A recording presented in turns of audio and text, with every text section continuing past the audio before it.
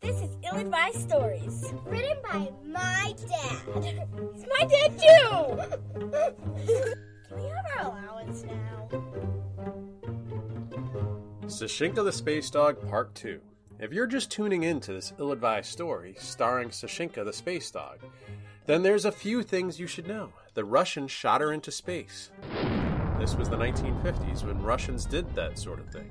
She landed on an alien planet, which happened less often to canine cosmonauts.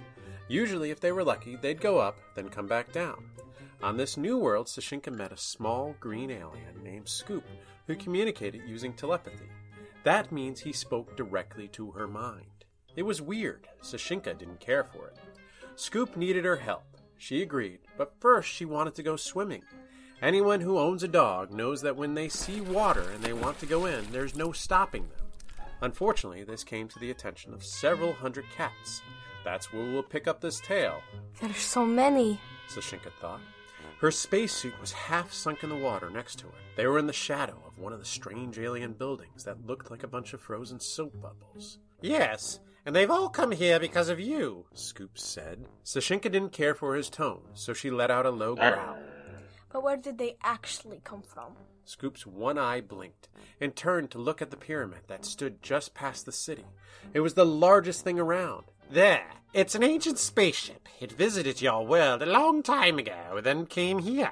The cats flew it? Sashinka asked. She knew a bit about traveling the stars, and she knew a bit more about cats, and she didn't believe she'd ever met a cat capable of piloting a spaceship. Of course not. Don't be ridiculous. They're pets like you, Scoop said. Sashinka growled again. That's very good pets, she thought. True, but the aliens who built the ship seemed to like them quite a bit. They took the cats from your planet. You can question their choices of companions, but those aliens seem nice enough to us. The only uncomfortable thing about them is they insisted on referring to themselves as gods. That's silly, Sashinka thought. She was watching the cats. Their eyes seemed to sparkle with excitement, with the airy gaze that only cats were capable of. And a little spooky, she added as more cats came to the poolside. Scoop thought, silly indeed. And you wouldn't expect gods to have a problem like theirs. See, they needed a place to rest. Apparently their species goes into hibernation. They asked us to keep an eye on them while they sleep. Can you imagine? Seems reasonable to me, Sashinka thought. Dogs have been watching people sleep for years. Well, perhaps they should have adopted dogs instead, because they tried resting on Earth and there was a revolution or some such thing. Anyway, they asked us to feed their pets as well. At first it was an easy enough task, but then the first litter of kittens were born. They were rambunctious but entertaining.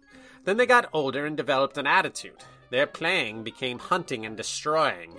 Eventually, my people had to leave. We escaped into the desert to avoid becoming chew toys. You are very squishy, Sashinka pointed out. Is that a reason for us to suffer? Scoop asked indignant. Dogs can't shrug their shoulders, but if they could, Sashinka would have. Along the poolside, the cats were starting to get unruly. They were pawing at the water and hissing. None were brave enough to venture into it yet. There's too many for me to chase off, Sashinka thought. You need to get to the pyramids and wake their masters. They're the only ones who can stop them. Sashinka nodded her head and started swimming towards the edge. Then she thought better of it. There's so many, I don't know if I'll be able to make it past them. She could see the pyramid. It didn't seem all that far away. But the problem was the claws and teeth between her and it. Yes, well, you would have had a better chance before you went splashing and caught their interest, Scoop reminded her. Sashinka was getting tired of his complaining. She didn't need to know about how inquisitive cats were. Curiosity was their trademark. Of course they would come at the sound of splashing. What Sashinka needed was something even bigger to get their attention. An idea came to her. She started looking around for her spacesuit, remembering the button inside the collar. The one that would blow her ship up if it ever fell into American hands. That's a good idea, Scoop thought. Sashinka snarled. It was really annoying having a telepath read your thoughts before you'd even finish thinking them. Scoop swam down to the spacesuit's collar. Are you ready? He asked, pressing the button. Radio waves reached out to Sashinka's lander. A moment later, there was a massive explosion on the horizon. The scientists weren't going to be happy that she let an alien blow up her capsule. But then again, she'd probably never return to the Earth anyway, so why worry? Come on, she thought, grabbing Scoop by one of his tentacles. He was dangling out of her mouth as she reached the edge of the pool. Only a few of the cats had moved off to see what the explosion was, but all of them had turned their heads. By the time their attention returned to Sashinka, she was already barreling through them. Scoop screamed in her head as she ran. Sashinka was galloping over the cats, jumping and springing around them. A few tried to catch her with their claws, but she was much too fast. Running filled her with joy, especially since the spacesuit was no longer on her. She was through the crowd in a moment, but the screaming from the dangling alien didn't stop. Please, no more of that, Sashinka thought as she whipped her head back and tossed him in the air. Scoop came down, landing on her back. He was much stickier now that he was wet. He clung to her fur like a suction cup. Where to? Sashinka asked. She was looking for an opening in the pyramid. There's a door near the top, he told her. Of course, that's where it would be. Sashinka thought. She looked up and found a dark spot in its perfect surface. Then she looked at the wall in front of her. She was still running, aiming right for it. Pyramids on Earth are built from stone, but this structure wasn't. It was covered in smooth, silver-white panels. Sashinka started to run faster. She hit the wall and tried going up. She made it surprisingly far before the pads on her feet started to slip. She ran in place for a second, then splayed her legs out, trying to hold herself in place. It didn't work. Slowly, she slid back to the ground. Well, that was awkward. By the way, there's a flight of stairs right over there, Scoop commented. Probably could have used that information a minute ago. Sashinka looked back at the cats closing in. She found the stairs. They were made for giants. Every step required a leap. You see why my people haven't made it up here yet? Scoop pointed out. I'm having trouble understanding how your species survived at all, Sashinka thought as she climbed. Before long, she was panting from the effort. When she reached the door, she was too exhausted to be impressed. They were something to see, though, massive and inlaid with gold circuitry. Scoop climbed onto Sashinka's head so he could reach out and touch the controls. The door slipped open onto a darkened room. Sashinka walked in slowly, and as she did, jewels and crystals started to sparkle with light, reflecting off of gold walls. Whoa, she thought. Yes, very striking, but a little showy if you ask me, Scoop thought. The door closed behind her, making Sashinka nervous. There were raised platforms around the room, and on them, laid out, were the alien gods. They were really big and as still as statues. What now? Sashinka asked. Do what dogs do best. And that is? Bark, howl, make some noise, wake these people up. We need to tell them to handle their pets. They've been sleeping long enough, and apparently they didn't set an alarm clock. Sashinka opened her mouth, and a small woof came out. It wasn't very impressive. Really? Scoop said. What? You call that a bark? He asked. If you want them up so badly, why don't you try yelling or something yourself? Sashinka demanded. She was staying near the door, wondering how to open it again. Would you look at me? I don't even have a mouth. I'm an eyeball and some tentacles. Do you see anything on me I could make noise with? Sashinka looked at him up and down. You really are strange people.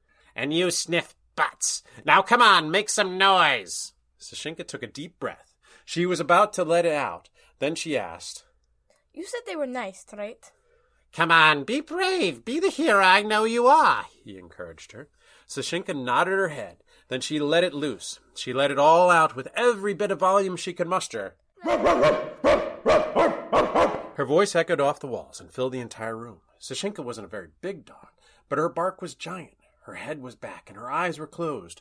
The Russian scientists didn't like much barking at the lab. The dogs usually got swatted when they were noisy, so it felt good for her to let loose. After a moment, she stopped. She looked down to see if anything had happened. The room was quiet. There wasn't a sound. Then suddenly the alien gods started to move. One with a head like a bird rolled over. An ancient Egyptian, he muttered, 5 more minutes. He covered his head with his arm. Another sat straight up and looked around confused. She rubbed her eyes and opened her mouth, letting out a long yawn. She didn't have the head of a bird, but she did have bird-like features on a face that was almost human. Eventually she looked towards Sashinka. And who are you that would wake us from our slumber? She asked. But again, it was an ancient Egyptian, so Sashinka had no idea what she was saying. Luckily, Scoop was there, and as a telepath with no mouth, language really didn't matter to him. He could read the thoughts behind everything these creatures said, and he was translating it in Sashinka's head.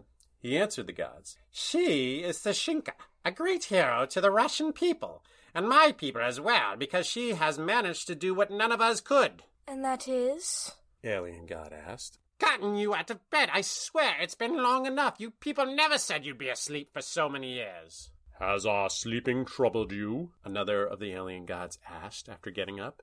This one had a head like a crocodile. He was twice as wide as the others. The ground seemed to shake as he walked, and his voice rumbled and hissed with disdain. Scoop refused to be intimidated. Anyone else would have melted into a puddle on the floor.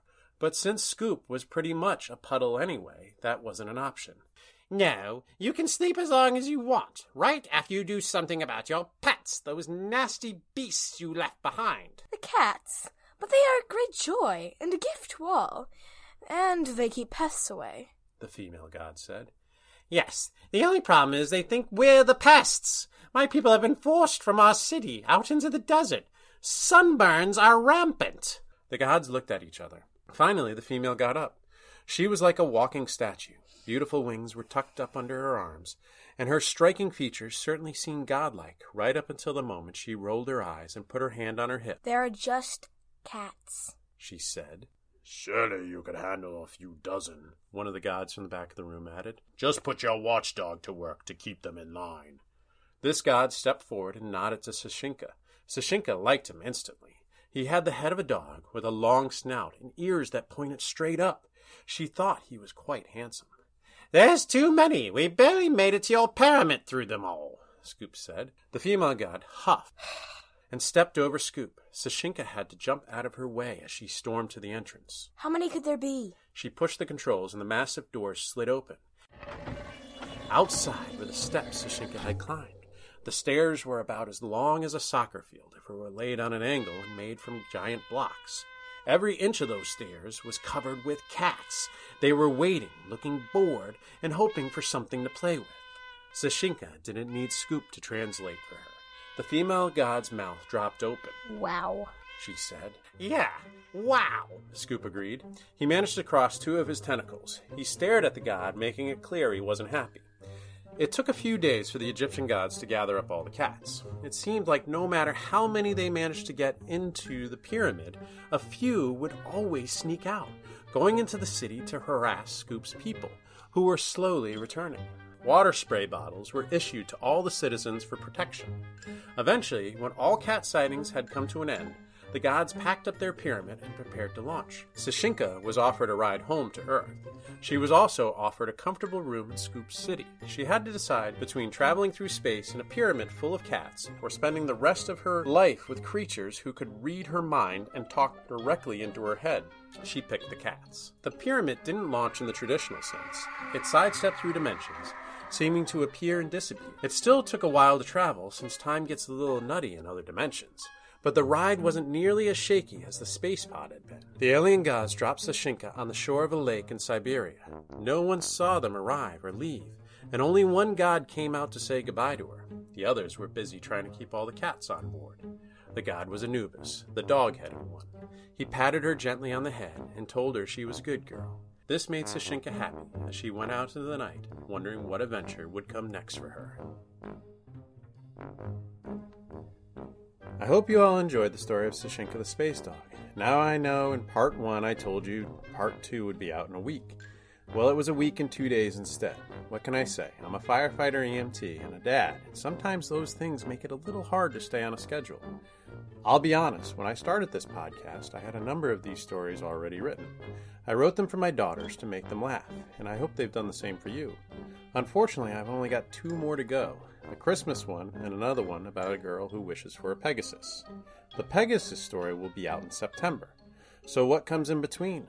My plan was for it to be the adventures of Sparky and Spazoid, which is a novel about a space explorer and his robot partner, who can turn into a spaceship, a car, or even a submarine. It's a really funny book, but like I said last week, I wanted to record it in a studio. I'm not sure I'm going to get to do that, what with the pandemic, so the recording might be a little delayed. I guess that means I'll have to write a Halloween story to fill the space. I apologize for the delay, but hopefully I'll be able to get back to work on it soon. In the meantime, if you want to check out exactly who Sparky and Spazoid are, I'll be posting little pictures of them on my Instagram and Facebook accounts. Thanks for listening. The music for this story was provided by Kevin MacLeod.